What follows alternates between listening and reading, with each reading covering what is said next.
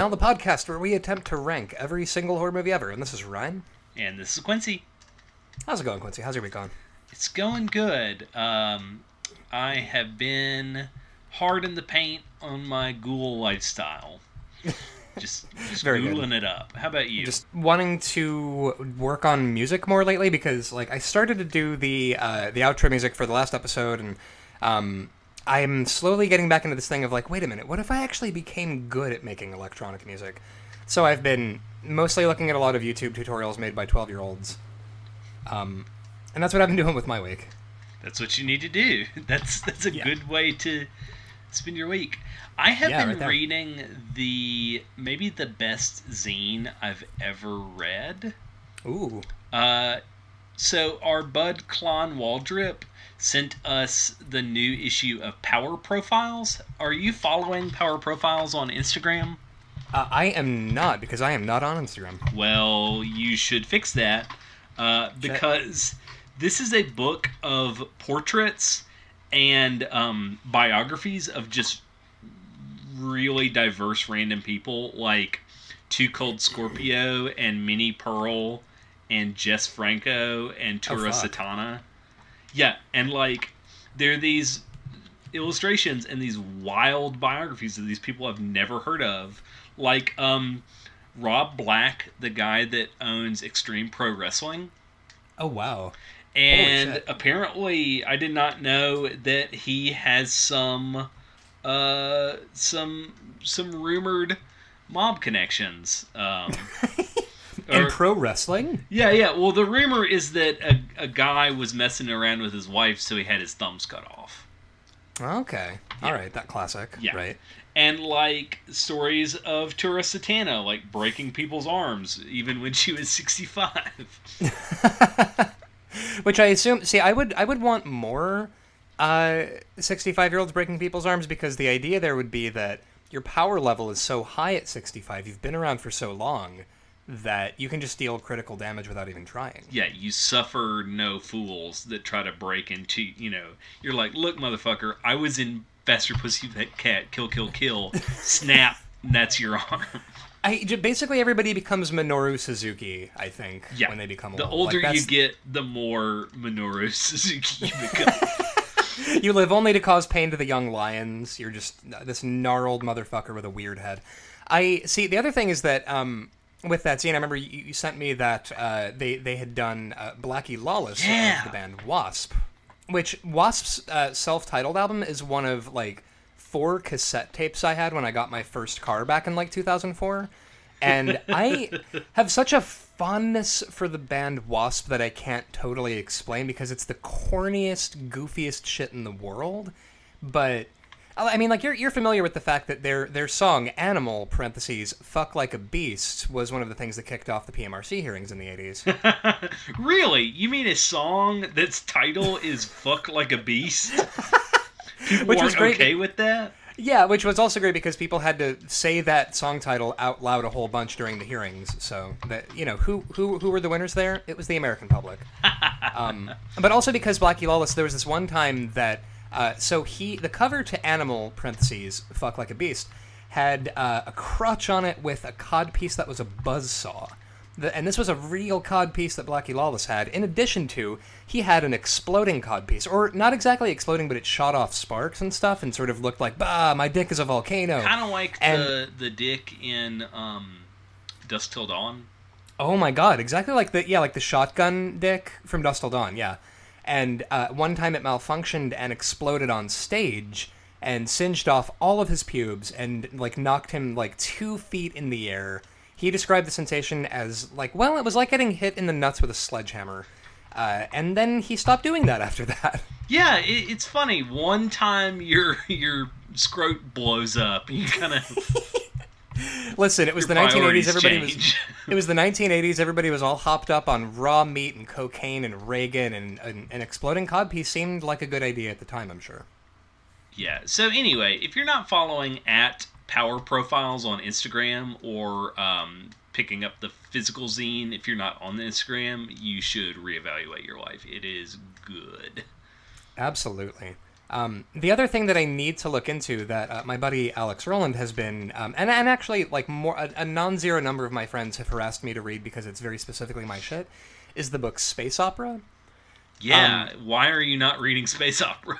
That's a great question. I need to get on that because apparently it's about like a washed up bisexual former rock god, and it's sci-fi, and these are all the things that I like. So I would assume that I don't know how I'm not already reading this. I think I'm so in the weeds right now with books because I've like read half of 4 different books and I don't know which one to finish. So I might as well pull the most bullshit move imaginable, stop reading all of them and forget them, and then just read space opera. Yeah, that's what you should do. Have you read any of Catherynne Valente's other books? No, I've heard nothing but good things about Catherynne Valente. So I really recommend her elementary readers, The Girl Who Fell from Fairyland. They are incredibly charming. Ooh, very good. And they're quick reads because they're like early chapter books, but they're not. Oh yeah. They're not written in any kind of like looking down. It's very respectful. It's, hey, you are young, so we're going to be age appropriate, but this is also going to be smart because you're not an idiot kid, which I really appreciate. Exactly right. Which, I mean, there's another thing, which is, are you familiar with John Klassen? No. He writes children's books, and one of them is called We Found a Hat. Literally, all you have to do to make me cry, like on site, is to just whisper, like lean in, cup my face, and whisper to me, "In my dream, we both had hats." This book, it's a children's book, and it's like obviously very, very quick because it's literally for very small children. But it's about like, you know, these 2 turtles, and they find this cowboy hat, and they're both like, "Oh, we both look really good in this," but then neither of them wanted to wear the hat if the other one couldn't have the hat. And then oh god, in my dream we both had hats. Like it's listen, don't look at me. John Klassen is very good. Apparently I do know John Klassen because he illustrated Daniel Handler's The Dark, which is super good. Oh fuck yeah. Have you heard about The Dark? I've heard of The Dark, but I have not read it. So it's one of my son's favorite. This kid is scared because he lives in an old creaky house. Mm-hmm. And he goes in the basement where the dark keeps staring at him, and it's like the personification. And he talks to the dark, and the dark is like, "Look, I'm down here, but it's all good. And oh, hey, I have something for you in the bottom drawer of this chest of drawers," and it's a light bulb for his nightlight. So it's that whole idea of like, yeah, you have to have dark because if without dark, you know, there's light, and you know. It's just part of it. Don't be afraid of the dark, because I'm just a cool dude who's hanging out. Man, I always love that idea of, like, the monster is actually just hanging out, and it's like, no, listen, kiddo, it's here, you know what, you have a nightlight, that's great, I'm not even going to rag on you for having a nightlight, even though it's literally, I'm the darkness. Yeah, I'm literally going to provide you with the solution to not be afraid of me. Man, this kind of gets me back on the thing of, like, I would eventually, like, someday I would love to write horror books for children, because it's this, like, we scare because we care thing, yeah. I think. Off-mic, you and I should talk about that, because I have a children's book concept that I started outlining, and I kind of want to do it. Hell yes. Yeah. So, speaking of books, let's talk about our first movie, which is heavily influenced by Mary Shelley. We're talking about Tales of Frankenstein. Uh-huh. And Tales of Frankenstein, which, by the way, the main guy in this that plays the monster, so this, by the way, is on YouTube. It's very short. It's like, what, 20 minutes or something? Yes. However, it's on YouTube because it is defo public domain. It was also provided to us through Mill Creek Entertainment because they sent us the Scared to Death horror movie collection box set, which is like a 3-disc 20 movie collection like Mill Creek is really good about doing. So this is an unsold pilot to what would have been a television series. Yeah, and you can kind of tell from a lot of it that, like, they're trying to set up these characters in their own right, and really it's not about Frankenstein so much as the process of grieving, I think. Wow, that's so deep. So elaborate on that. Well, I mean, because, like, one of the characters, like, I forget the character's name, but, like, she lost her husband early on in the thing. Generic woman who's being harassed by Dr. Frankenstein. Right. area woman who's been annoyed by Dr. Frankenstein, and she Because the premise of the show is Frankenstein can't get a monster to work, so apparently, I guess what would have been the series was each episode he steals a different person's brain. Because the first one is like, oh, that brain's too violent. What if I get a smart guy's brain? So then he kills a smart guy, and then that woman, the smart guy's wife, has to deal with her husband's brain being stolen. Right, and it's this idea of, like, I mean, it's that classic, like, horror trope of, like, they came back wrong sort of thing. And I feel like so much of this goes back to grieving because, like, she talks about grieving her husband for a while, and she's like, also, Dr. Frankenstein, you're a creepy motherfucker and a son of a bitch. Leave my home immediately. And he's like, ah, and then brings her husband back to life. And I honestly I love it as a concept that, like, every week he brings a different person back from beyond the veil of death, and it goes terribly, and he learns nothing from any of this. I just hope that if it was, like, we can fantasy cast this all episode, but what I really hope is that Gravedigger is a series regular. Because the woman says, why didn't you bury my husband? And he was like, I was on my lunch break. She's like, no, you don't understand. They stole my husband.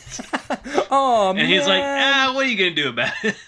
Yeah, no, this guy, he's basically like a Flintstones dishwasher or something, where he's like, just looking at the camera like, it's a living. Like, I was on break. Sorry they stole your husband. So what's wild is this is a Hammer and Columbia co-production. So, like, and granted, Hammer made good TV shows too, but just this early having, like, Hammer horror Frankenstein TV show could have been great. You know, I hadn't realized until after I watched it that this was a Hammer co-production, because it does not look like either film company had anything to do with this. It looks like... The only thing it looks like is Ben Cooper Halloween costumes. Yeah, and the Frankenstein himself at the beginning of the thing is I was going to say Jank Frankenstein, but dare I say, he was a Jankenstein. It was like the most sort of stock Frankenstein makeup, where it was like, I've got a huge head. It's not makeup, it's a mask. It's like it might as well be a plastic Halloween mask. He needs a shirt with a picture of himself on it. Dude, actually, I just realized, what if there were, like, a Frankenstein's monster in a thing that, for Halloween, just, like, dressed up as a worse, lesser Frankenstein? To, like, cover up that he's a Frankenstein, and he's got a picture of a Frankenstein. Copyright. Yeah, Don't steal our idea. Oh, no, yeah, it's like Monster Squad, where he's, like, friends with these children, and they're all trying to keep him secret so that, like, the government doesn't experiment on his fucked up Frankenstein body. And then there's, like, the Halloween episode, and it's like, all right, well, we really want to take Frank with us, but he's going to scare everyone if he doesn't wear a costume, so they just dress him up as a shittier version of himself. Which would be really fucking insensitive, that, like, yeah, this is what you look like. This is what we think you look like. Fuck you. He's a culture, not a costume, right? Fuck. And then the other thing about Tales of Frankenstein, it has no real ending. Because it was supposed to get you hooked on the series, but also it does not even hint at what they wanted the series to be. Right. No you clue. You never get proof of concept. Like, it ends on the thing with, like, this policeman. Excuse me, I've looked it up here. The Baron tells the policeman, "You have your job to do, and so have I, and I don't think either of us would let anything stand in the way of our respective destinies. Time is a small matter. There is always tomorrow," which is definitely how people talk. I've definitely heard lots of people talk like that in my life, and then it just kind of farts out an ending and doesn't really have anything. Where do you want to put this on our list? It's pretty much a whole lot of nothing.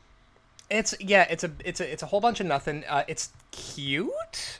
I think in places, and here's the thing, I'm also a mark for Frankenstein generally. If there's a Frankenstein in a thing, I want to watch it. Yeah. But so it's Frankenstein is like pizza in that even when it's not that good, it's still pretty good. Even if it's I Frankenstein, like that's that's unacceptable. It's unacceptable, but also I got to howl about a fuckable Frankenstein, so I'm happy. So is this better than I Frankenstein? Ooh, Oh God, yeah, yeah, it is, and It's I'll tell you certainly why. less offensive. It makes me want to die way less, but also it's a cool 25 minutes. We're in and out. We got some Frankenstein shit, and then we're good. Like this is a truck stop snack of a short where it's like it's gross. It was made from stuff they scraped off the shop floor and wrapped in Saran wrap and put up near the Literally, register there at are a truck shots stop. from Dracula used in this. Oh fuck! I didn't even notice. Yeah, yeah, there's literally shots from other movies that they use to pad out the opening narration. Oh my, that raises it in my estimation actually a little bit that they just straight up ripped off Dracula. Okay. I do not think this is better than Michael Jackson's Ghosts if we're going with shorts. So then that's fair. Is it better than Dracula Untold? It is better than Dracula Untold because some horror shit happens in this. Like Dracula Untold, you're waiting for some real Dracula shit to happen, and it just never does, and you go home stressed. So- And Tales of Frankenstein, you get kind of the thing that you kind of want. I mean, not really because it's not very good, but it's there. That's fair. It delivers on the premise. It is a tale of Frankenstein. It certainly is. Yeah, 30 ways of looking at a Frankenstein. So then I think that goes at 224, right between Ghosts and Dracula Untold. Yeah, I feel like I feel pretty good about that actually. Which is just a hop, skip, and a jump from the bottom of our list with Hellraiser Revelations and Night of Something Strange. Right, and it's only a few away from Kyofu Densetsu Kaiki Frankenstein, which was, I think, worse and also long. Yeah. I think it's worth reminding our listeners that our movie to beat, our number one movie, is the Texas Chainsaw Massacre still. Just in case this is your first episode. Was Alien for a very long time, but now, above Alien are number one Texas Chainsaw Massacre, number two John Carpenter's The Thing, number three Halloween. Yeah.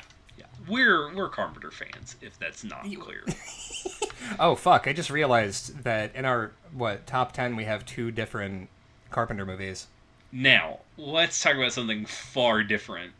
Deep Blue Sea 2. Did Is you it know there's a different? sequel to Deep Blue Sea? Oh my god, here's the thing. I was expecting to hate Deep Blue Sea 2. I kind of liked it. I watched it twice. I never watch a movie twice in preparation for an episode. No, yeah, usually it's like, look, you've got a life, you've got a family, we've all got stuff going on, and we watch so many goddamn horror movies anyway that you watch it and you're pretty much good. You're like, I think I've made the appropriate notes to talk about this on Thursday. And then this one, oh my god, can we talk about that intro, by the way? Real talk, that ballad, that budget Buck Cherry ballad is stuck in my brain. The one that has the lyrics swimming in the deep blue sea. Yeah, which, I mean, honestly, I do still put Deepest Bluest, My Hat is Like a Shark's Fin by LL Cool J. Actually, I think it's just Deepest Bluest, but in my heart it's parentheses, My Hat is Like a Shark's Fin. I would put that theme, I think, above the intro theme to this, but also this theme, it's like emotional. You've got sort of a swelling feel to it where it's very sort of moody and atmospheric, a very stomp clap sort of thing about being in the deep blue sea. And she's swimming in that fucking reef and hugging them sharks. It's very poignant. Which it's is right poignant. After you see a guy get his entire body eaten by a bull shark. Oh, his body falls out of his body. Like he just gets he gets his everything eaten by this shark. By most of me as he floats to the bottom of the sea floor.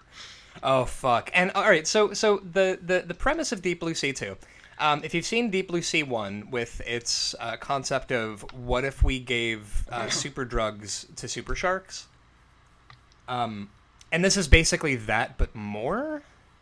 Yeah, it's literally what if we had more sharks and bull sharks because. And they're going to tell you the whole movie because you're in luck. There are shark scientists on this substation that underwater bull research sharks vessel. are way tougher than great whites. Also, environmentalist movie a little bit. Oh yeah, well because it's got the Jurassic Park thing, of, listen, we really shouldn't be fucking around with this. Like, we shouldn't be playing God, giving nootropic drugs to super sharks. And the guy the guy at the head of the project, he does a monologue in this where he talks about, and that's why I'm giving drugs to sharks. And also, he has multiple nootropic wig outs because he's not just he's like the number one client of this drug. Yeah, he's not just the president, he's also a client. He's sampling the product, he's taking crazy brain drugs. And the main lady in the thing, also, they put over bull sharks so much in this. Like, I didn't care about bull sharks, and now I care about bull sharks. Good job, Me Warner neither. Brothers. Oh, by the way, this is it straight to Blu-ray? I think it was aired on television, because the credits say No. Teleplay. But Warner Brothers provided us with the Blu-ray DVD digital combo pack. Thanks, Warner Brothers. So thanks, guys. Yeah, and like I can't imagine tuning in to see this, at least because I'm wondering. All right, so here's my question. I think both of our favorite line in this is, "These sharks can suck my ass." A man literally says, "These sharks can suck my ass." And then later on, a guy yells, "These sharks can kiss my ass." He says kiss for whatever reason. And then right after he says this, a shark jumps up out of the water and bites his head off. Spoiler alert, same dude. Same dude. Stop cutting promos on sharks or they'll bite your head off. And it's amazing that, so with that line, "These sharks can suck my ass," what do you think they would have substituted that with on TV? Or would they have just... What are TV now on, like, basic cable, let's say? This is, like, Sunday afternoon on the USA Network. You're nursing a hangover. You're watching Deep Blue Sea 2. Do they still censor in the way that they did when I was a kid watching basic cable? Or do they just let whatever happen? I think it's just the Wild West these days. And I'm honestly, like, maybe...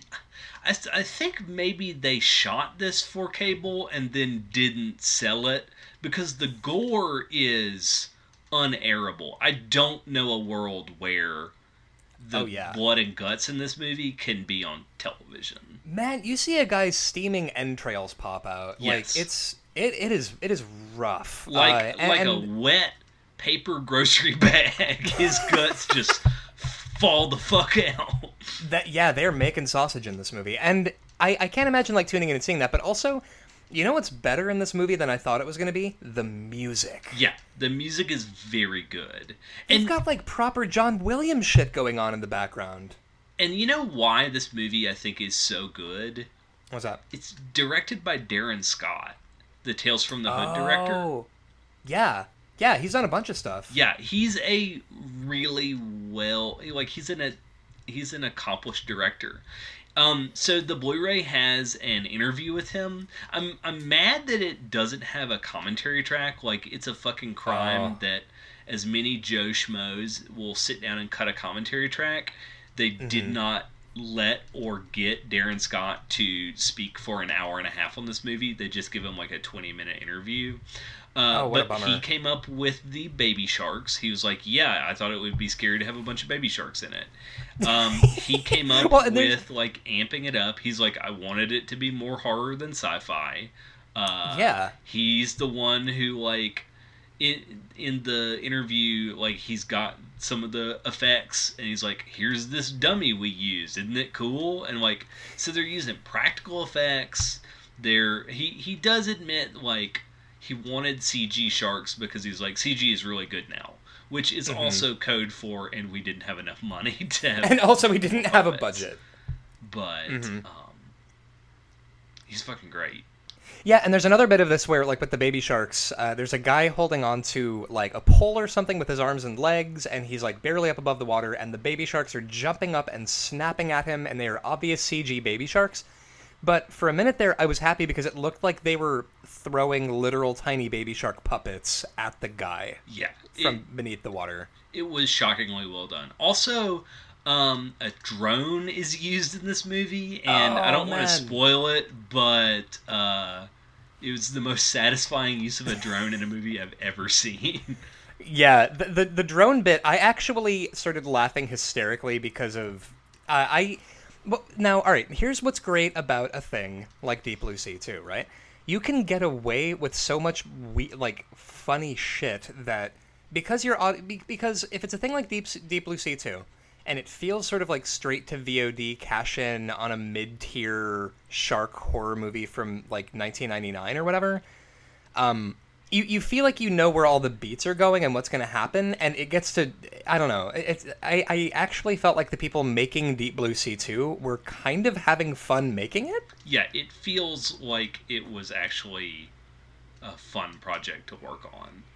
Man, and it I shows. was so surprised. Like, it is like, the heart and soul in this is miles beyond like a two-headed shark attack or a Sharknado.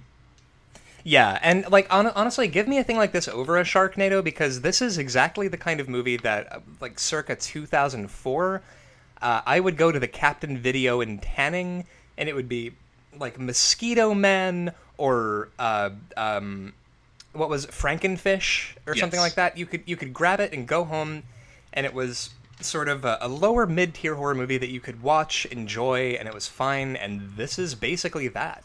It's not trying to be funny about the fact that it's Deep Blue Sea 2. So speaking of two-headed shark attack, that's number 198. So where do you want to put this? Because it is not a Deep Blue Sea. Oh, it's definitely not a Deep Blue Sea. But well, let's see here. I don't think it's... All right, is it better than Thinner? Yeah, because it's not racist against the Romani. Right, it's not racist and fat shaming. All right. Here's the real shit. And Deep Blue Stephen King doesn't turn towards the screen and go, "Oh, irony." Although he at least gets points for Maximum Overdrive for the fact that he literally just yells, "Hey, this ATM is calling me an asshole." So that, enormous points there. However, here's the real shit. Is Deep Blue Sea 2 better or worse than the Bye Bye Men? I think it's better. Yeah. I think it's better than Gantz, which is 193. Yeah, I think it's better than Rock and Roll Nightmare, and certainly better than Gantzo. Yeah. Also, it's better than Daguerreotype. Yeah. So is it better? Okay, so what's better? Intentional, goofing, or shit the bed insanity like Deathbed? Oh, wow. Okay, so I really, really like Deathbed, the Bed That Eats, because it doesn't make any sense. However, it was it's basically the thing that I thought it was going to be, which was I was tripping sack the entire time I was making this, and then I made it. But this was like, I thought this was going to be horribly written. I thought Deep Blue Sea 2 was going to be a joyless, CW actor-filled, I Still Know What You Did Last Summer-esque, like, cash-in on a mildly successful horror film. And it completely surpassed my expectations. I had a really good time watching it. Okay, I got one. Is it better or worse than Batman Gotham by Gaslight? It is better than Batman Gotham by Gaslight, and I'll tell you why. It didn't kill Poison Ivy as a gag 5 minutes in. That's true. I will never forgive Gotham by Gaslight for that. I also think it's better than Batman Dead End? Yeah. Is it better than Shallow Water with those sweet-ass shark men? Oh, now we're getting into aquatic monsters, and I think that's actually where I draw the line. I think Shallow Water is probably better than Deep Blue Sea 2. Yeah, it's got way better effects. But I'm gonna split the Sandy Calora movies and say that it's better than Batman Dead End. There we go. So at least we can break up the Sandy Calora movies. Yeah. So, coming in at number 174 is Deep Blue Sea 2. Yeah, pick up this Blu-ray. It is worth watching. No, and this is a thing that you should also probably watch with people. Oh, for sure. Don't be a ghoul like us. No. Listen, you've got your whole lives ahead of you. You've got friends that you can watch these movies with. But so the next movie on our list is I think What was we had Blood on the Badge. So I picked up a copy of the well-known Michael J. Weldon book, The Psychotronic Video Guide. Michael J. Weldon coined the term psychotronic for batshit insane movies. Psychotronic is best defined by just saying, Sword in the Claw? That. I would define it as does Rob Zombie want to pay homage to it in a music video? Yeah. Because if so, yes. Or Psychotronic if you found a VHS copy of this, does it smell like suntan lotion? Because it's in a mom and pop video place. Yeah. Is it? Can you get a pizza and also get your shoes fixed at the same time that you're checking this out? Yeah. If you return it late, do you get your name literally written on a list? Yeah, on an analog pen and paper list. I did not get a chance to watch Blood on the Badge because Amazon Prime doesn't work on my work computer. Okay, well, strap in, Ryan, because I'm going to tell you about this movie. Very good. So, this movie takes place in Texas. And this Libyan army is terrorizing businessmen. And they're murdering them. And these two hotshot police officers who are, a little on the edge and are always stressing their boss out go to bust their arms deal because they're stealing rifles. So they go to a warehouse and they find a crate of AK-47s and they pull two out. And these Libyans are loading their guns, and one of them says, "This crate's light." And they say, "We're missing two AK-47s." And the police pop out and say, "You mean these?" And they start a firefight. The guns look like someone took Video Toaster and drew muzzle flare on top of these guns. And everyone just kind of jiggles their guns around, and they added the sounds in post-production. Jiggled their guns. Okay, good. Okay, so the cop's buddy gets shot, and the Libyans drive away. So the buddy slips into a coma, and the police chief sends our handsome, jacked cop to a small Texas town, because turns out the license plate of the van that the Libyans were driving belongs to this Texas rancher. So the guy goes to small Texas town. He's the Dallas PD, goes to Rubberneck, Texas, and they're like, "Well, we don't do things like that around here." And guess what? His police partner, his sheriff deputy, is a woman. So there's like some serious pantsuit. I can't believe a woman cop goes by the books and all of this. So it turns to find out they're not Libyans. They're a super racist Texas rancher in blackface and all of his goons. Because he's a backwoods survivalist and he's running like a compound. There is dialogue on horseback. There is... Oh, also, the cop who's in a coma comes to the Dallas police officer in his dreams to give him clues about the case. Okay.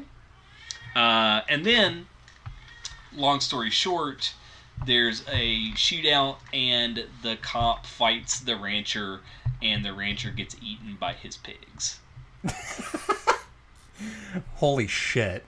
But not after a helicopter is blown up by a bazooka. So, did he have a badge that got blood on? Does anybody get blood on their badge? Spoiler alert. So, listen, if you want to watch Blood on the Badge, it's on Prime. So you can go ahead and pause the podcast now and come back in an hour and 20 minutes. I think it's like a swift 83 minutes exactly. Oh, nice. So he's sitting so all is said and done, he's killed his suspect. All of this blood is on his hands and on his badge. And he's sitting at his partner's bedside and he's like, all this blood on the badge, it's too much. So he unpins his badge from his shirt and lays it on his partner's stomach. And his partner wakes up from his coma. And he says, "Hey, what's your badge doing here?" And he's like, "What?" And the police officer's like, I forgot it. And he pins it back on his vest.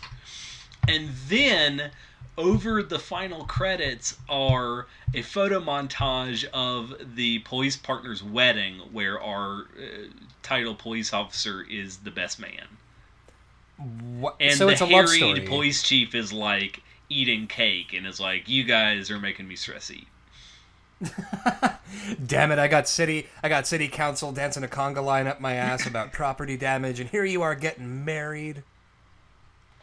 Exactly. So Holy shit! it Holy is shit! very VHS 1992. Man, that's beautiful. And I feel like straight to VHS 1992 is such a like instantly identifiable aesthetic. Yeah. I mean, just Google "Blood on the Badge" title card, and it is the most. That's gonna be. Listen. It would be my Twitter banner if I didn't hate cops. Yeah, yeah.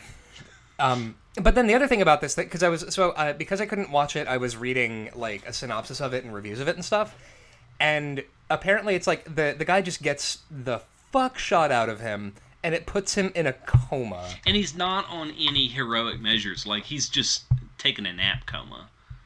Yeah, no, he's not like hooked up to breathing tubes. He's not like in critical condition. He's just like, well, he got shot so much that he got sleepy. Yeah, it is. And literally, he like yawns. It's like, "Hey, bud, why's your badge on my chest?" That's not the first thing you say after waking up from a coma from getting shot too many times. Is, "Hey, why is your badge on my chest?" This You're like, bloody fuck. badge. Oh, also, the police officer fucks a hotel maid. Oh, good. So that we've got that in there. The most important thing, Ryan, is that, see, I'm tempted to just like let you watch this and realize it, but in order to like to either entice you or to, you know, temper your expectations, the police officer has a Woody Woodpecker tattoo on his pectoral muscle. Get the fuck out. A Woody Woodpectoral? Yeah. I'm He back in my opens the home hotel now. door in nothing but a towel with his man V showing, and he's like, and then the maid is like, "Can I get you anything?" And he's like, "Yeah, where's a good place to meet women around here?" And she's my like, "I God. like to go to this bar," and then they meet at the bar and promptly leave to go back to the hotel room to fuck. Wait a minute. That's just poor time management. If both of you know that you want to bone down, you don't need to go and get a drink first and then come back. You say, listen. Also, the other thing, how you can't bang someone who has a Woody Woodpecker tattoo on their pectoral. I beg to differ. Like, you're going to be staring at that for the entirety of this. And when I was watching, I was like, "What the fuck is on his chest?" And then there's like one shot where it kind of comes into focus, and I'm like, "Oh man." Do you ever feel really good about your tattoos that at least you didn't get a Woody Woodpecker tattoo on your chest? I don't feel good because I don't have a Woody Woodpecker tattoo on my chest. The only thing better than a Woody Woodpecker on your pectoral is a Woody Woodpecker on your pecker. On your pecker, yeah. So on your literal Woody Woodpecker. And the thing is also, with tattoos, so it's been about a year since I've gotten a tattoo, and I'm desperate to get more so that I can cover my entire body like a Cenobite. But it's funny because I was bringing it up to Christina, and I was like, asking her that really reasonable question. I'm like, hey, so you know the original VHS box art on A Nightmare on Elm Street Part 3 Dream Warriors? And she pauses and goes, no, I don't know what that looks like. Ryan, for fuck's sake. And I was like, no, Ryan, Jesus Christ. And I was like, okay, but so, and then I Googled it and I was like, okay, so what if I got this as a back piece and I had like, the Dream Warriors and there's like Freddy Krueger on the horizon and it's really spacey and surreal looking and I got a full back piece of that. And she was like, I'm going to have to ask you not to so that I don't have to look at that every time I see you with your shirt off. Yeah, that's like a total Parker's back Flannery O'Connor moment. You gotta pick the right thing. Exactly right. But also stay away from Byzantine Christs. Okay, so here's something that's gonna make you really upset. Mm-hmm. The police, there's a guy in this movie whose character name is Milo Truscott, but his actual name is Rocky Patterson. So not Milo Truscott, but okay. Right. So that should be reversed. Like, I thought that I was reading IMDb wrong, but no, they normed his name. Why would you do it? It was already Milo Truscott. It was already Rocky Patterson. Why would you turn it into Milo Truscott? Why would you do that? That reminds me of, I was talking today with my friend Ashley, who knows someone who named their child Liliana Fingerhoot. Her last name was not Fingerhoot. Quincy, all day, I've been thinking about Liliana Fingerhoot. Like, is that, anyway. But yeah, so, where on the list are we, are you wanting to put Blood on the Badge from 1992? Which, by the way, side note, I'm back in my home where I live now, where Amazon Prime actually does work on my television set. So I'm watching this pretty much immediately after I get off the podcast. So here's where I gotta come clean. I did fall asleep during it, so I don't know if I could rank it on clear conscience, because I have not watched. Like, I watched it start to finish, but not while lucid. But also, our brave I was men and not women in worse blue for the waiter. Our brave men and women in blue are out there getting shot so much they fall asleep from it, and you have the gall to fall asleep while watching it. My God. So, it does have blackface in it. Wait, what? Yeah, because he pretends to be a Libyan, but he's a Texas rancher. So he paints his face. And I was looking at it going, what's wrong with that guy's face? And then because it's... Look, Amazon is not known for their high-quality transfers. It was mastered on VHS. So, on the transfer, you can't quite figure out that that's not a weird-looking, like, person of color. It's a guy in blackface. But then, once it clicks, you're like, oh, it is. Yeah, that's right. That's a white guy in blackface. So you really buried the lead on that one. I feel like that's the thing you open with, is like, so let me tell you about Blood on the Badge. We're out here doing blackface in 1992. So now we've put ourselves in a very sticky wicket. We certainly have, because now we can't be like, which is worse, Chud 2, Bud the Chud, or fucking blackface? Yeah. I'm trying to think of other movies. Okay, so Grime Wave is racist and has tons of actual white supremacist posters that just have like something taped over it because they were shooting at a guy's house and he's like, don't take down my Nazi flag. You gotta leave the Nazi flag up on my wood paneling. Yeah, exactly. That's comparably racist. Oh boy. Okay. Although, here's the thing. We could also pair it with Wolf Creek 2 for xenophobia. Yeah. Because Wolf Creek 2 is all about Mick Taylor not liking people who aren't from Australia coming to Australia, and he has to kill them. Oh, and they straight up say, like, the guy gets eaten. The guy that dares to wear blackface does get eaten by pigs. You know what? That's not for nothing. Yeah, so, I mean, the part of it is like that. It's that Nazi principle. What is the thing we can do to make this character evil? Make him a Nazi. Yeah, zombies and it's Nazis the are Wolfenstein's castle principle. Yeah. That, like, you never feel bad about capping a Nazi. Yeah. Fuck me. The thing is, I have seen Grime Wave Cockface 3, and I kind of hate it, but also I kind of love the thing it is, where it's just like, could not more obviously be a bunch of Georgia crusty punk rockers making a gross movie called Grime Wave, Cockface 3. And also, side note here, also speaking of Christina, so she's a saint who is largely responsible for our Letterboxd account having a fully annotated, up-to-date version of the list on Rank and Vile. And she had to look over at me and be like, Ryan, which episode was Grime Wave Cockface 3 on? And just watching her pronounce that sentence was... So this does not feel good, but I'm going to say this. What if we put Blood on the Badge above Sleepaway Camp? Because in 2018, people are still finding Sleepaway Camp funny. And that is untenable. I totally agree. Whatever drops Sleepaway Camp farther and farther down the list, I'm perfectly good with. Look, folks, stop printing Sleepaway Camp merchandise in 2018.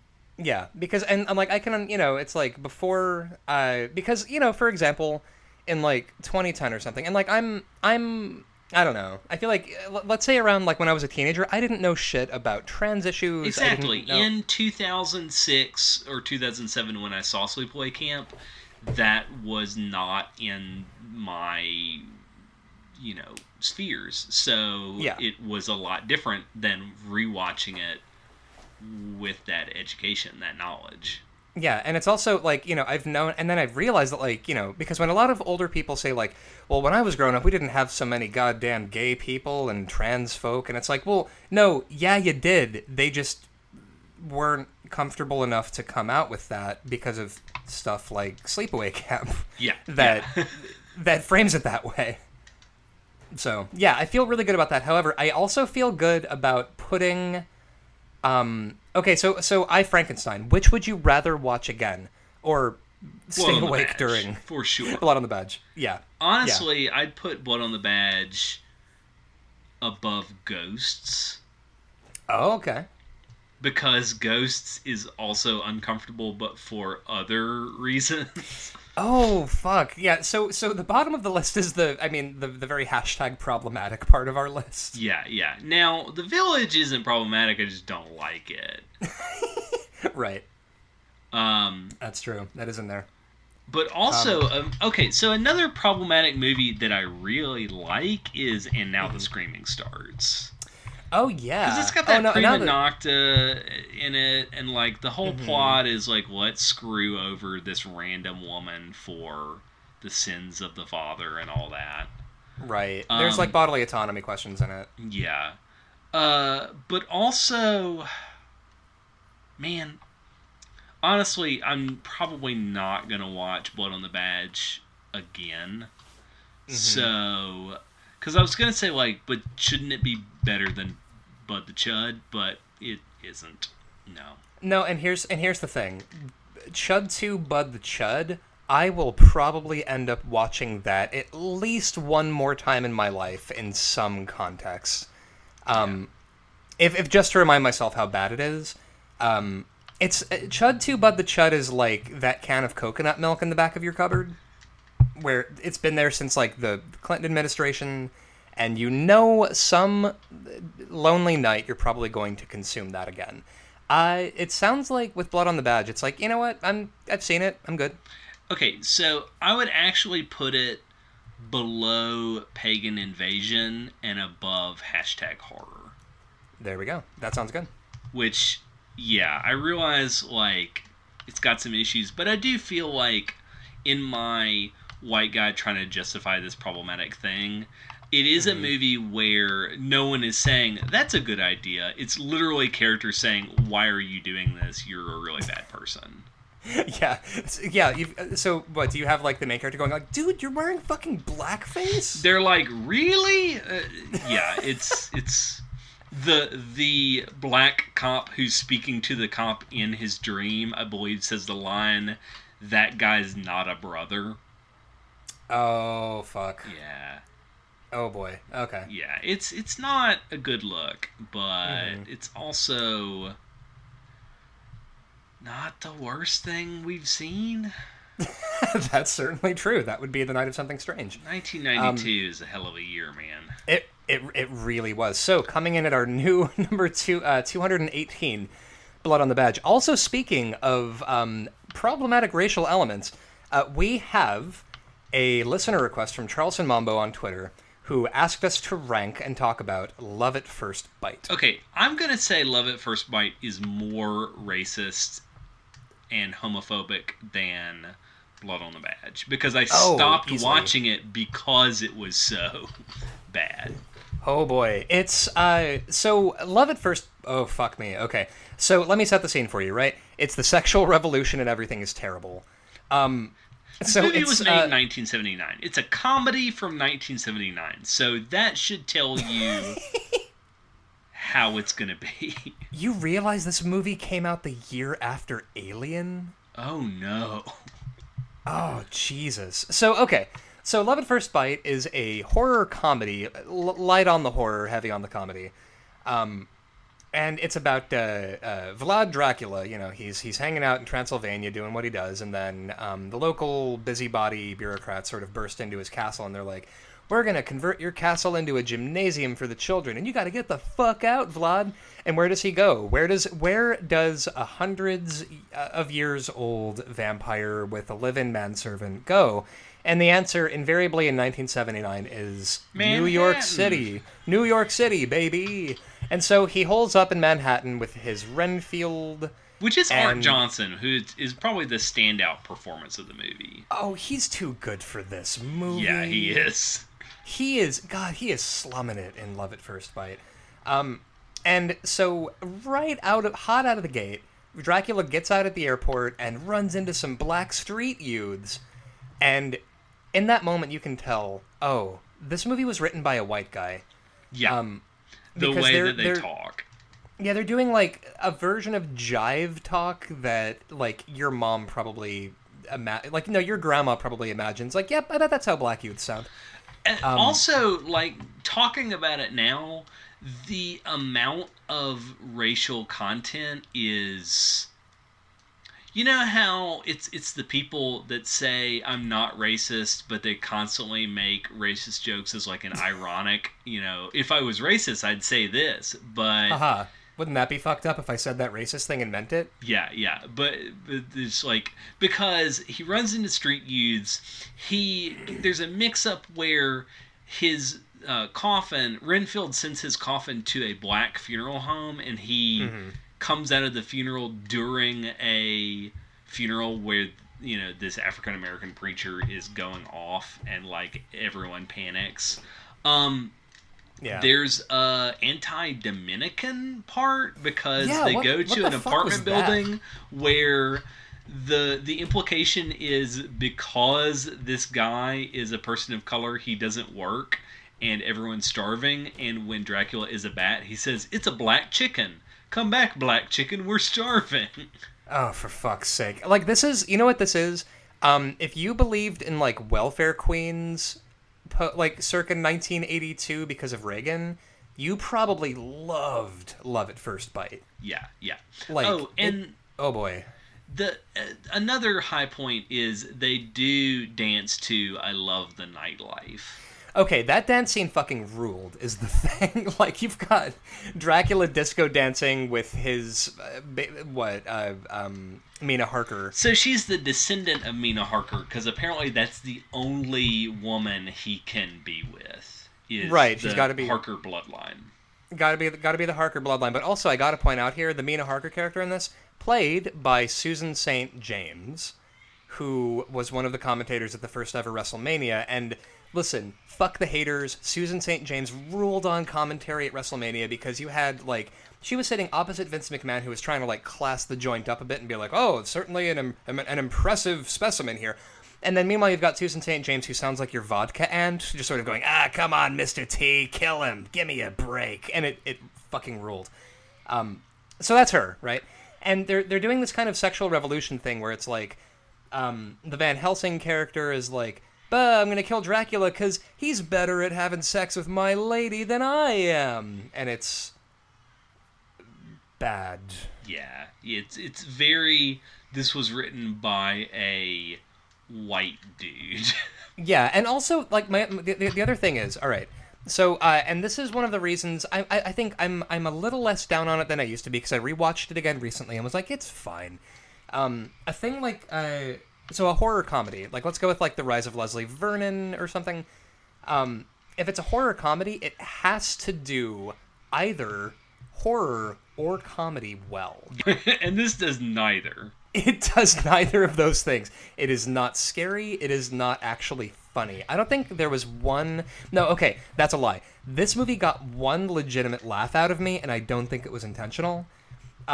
You've got, Dracula is, he's living the nightlife in New York City, and he needs to feed, right? So he goes out as a Muppet bat, as you do if you're Dracula, and there's this, like, fancy rich person couple making out, and she's like, But I've told you, you have to take your cufflinks off if before we make it together, because it's 1979 and that's how people talk apparently. And the guy's like, but I'm not even wearing my cuffs, baby. And she's like, then what's the blah? And there's a Muppet bat just fucking like bothering them and just like thunking against them.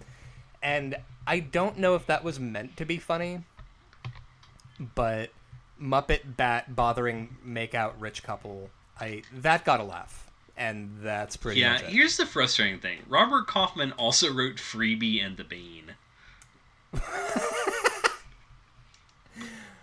Wow. Oh, have you not heard of Freebie and the Bean? No, I've heard of Freebie and the Bean. I've just never seen Freebie and the Bean.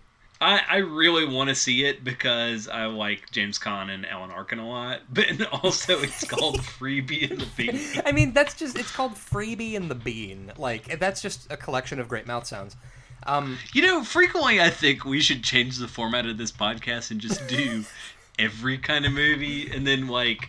Yeah. We do shit like Blood on the Badge, which is like, that's a stretch. But it's like, there's a lot of my week that's scheming. How can we put Freebie and the Bean on this podcast? It's actually, you thought that Halloween was going to be the movie that was like our Great White Whale? Bullshit. It's Freebie and the Bean. And we're building up to it. We're going to do an entire episode around it. We're going to have deep discourse about Freebie and the Bean. Mostly I like saying the phrase Freebie and the Bean. Oh, man. So where do you want to put Love at First Bite? It sucks. Oh, it sucks so bad. It is a problem. All right. So, part of... Oh, fuck me. I can't even believe it. Okay, Dracula Untold is 227. Similar Dracula movie. Oh, Transfiguration. Bad Dracula movie at 230. Extremely bad Dracula movie. Now, I can't even believe I'm going to say this, but Love at First Bite, I think, was... It maybe precipitated a lot of the same kinds of horror comedies, but also this came out after Young Frankenstein. Yeah. Like, so it was kind of doomed from the start. Yeah, no, every horror comedy post Young Frankenstein is by definition horseshit. So, yeah, no. Even the ones that we love, it's like, yeah, but it's not. Yeah, like, I love Reanimator, and I'm like, yeah, well, Madeline Kahn's not in it, so, yeah. All right. So, Love at First Bite. Let's pair it with a Dracula movie, right? Is it better than Dracula Untold? No, it's not, because Dracula... Well, okay, here's the thing, though. Dracula Untold has brown face. Ooh, yeah. Dominic Cooper. He's out here. The Suspicious Death of a Minor... The only reason why that's so low is because it's definitely male gaze towards who are played to be teenage girls. That's exactly right. And we'll condemn it to hell for that shit. All right. So it is better than I, Frankenstein. I am confident in that. I also think it's better than The Transfiguration. Okay, so what has a more competent depiction of people of color, though? Oh, fuck. Probably The Transfiguration.